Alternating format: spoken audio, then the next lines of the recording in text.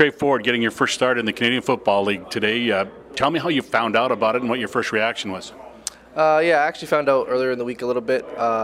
Coach kind of told me and was trying to get me to mentally prepare myself for the game, and that's what I've been doing this week. It was a little bit of a shorter week, so we didn't get all of our practices, but I just had to stay on my keys mentally, read the defense, see the blitzes, and see everything work out for our offense. So. You've obviously been preparing for a start at some point and working hard through this.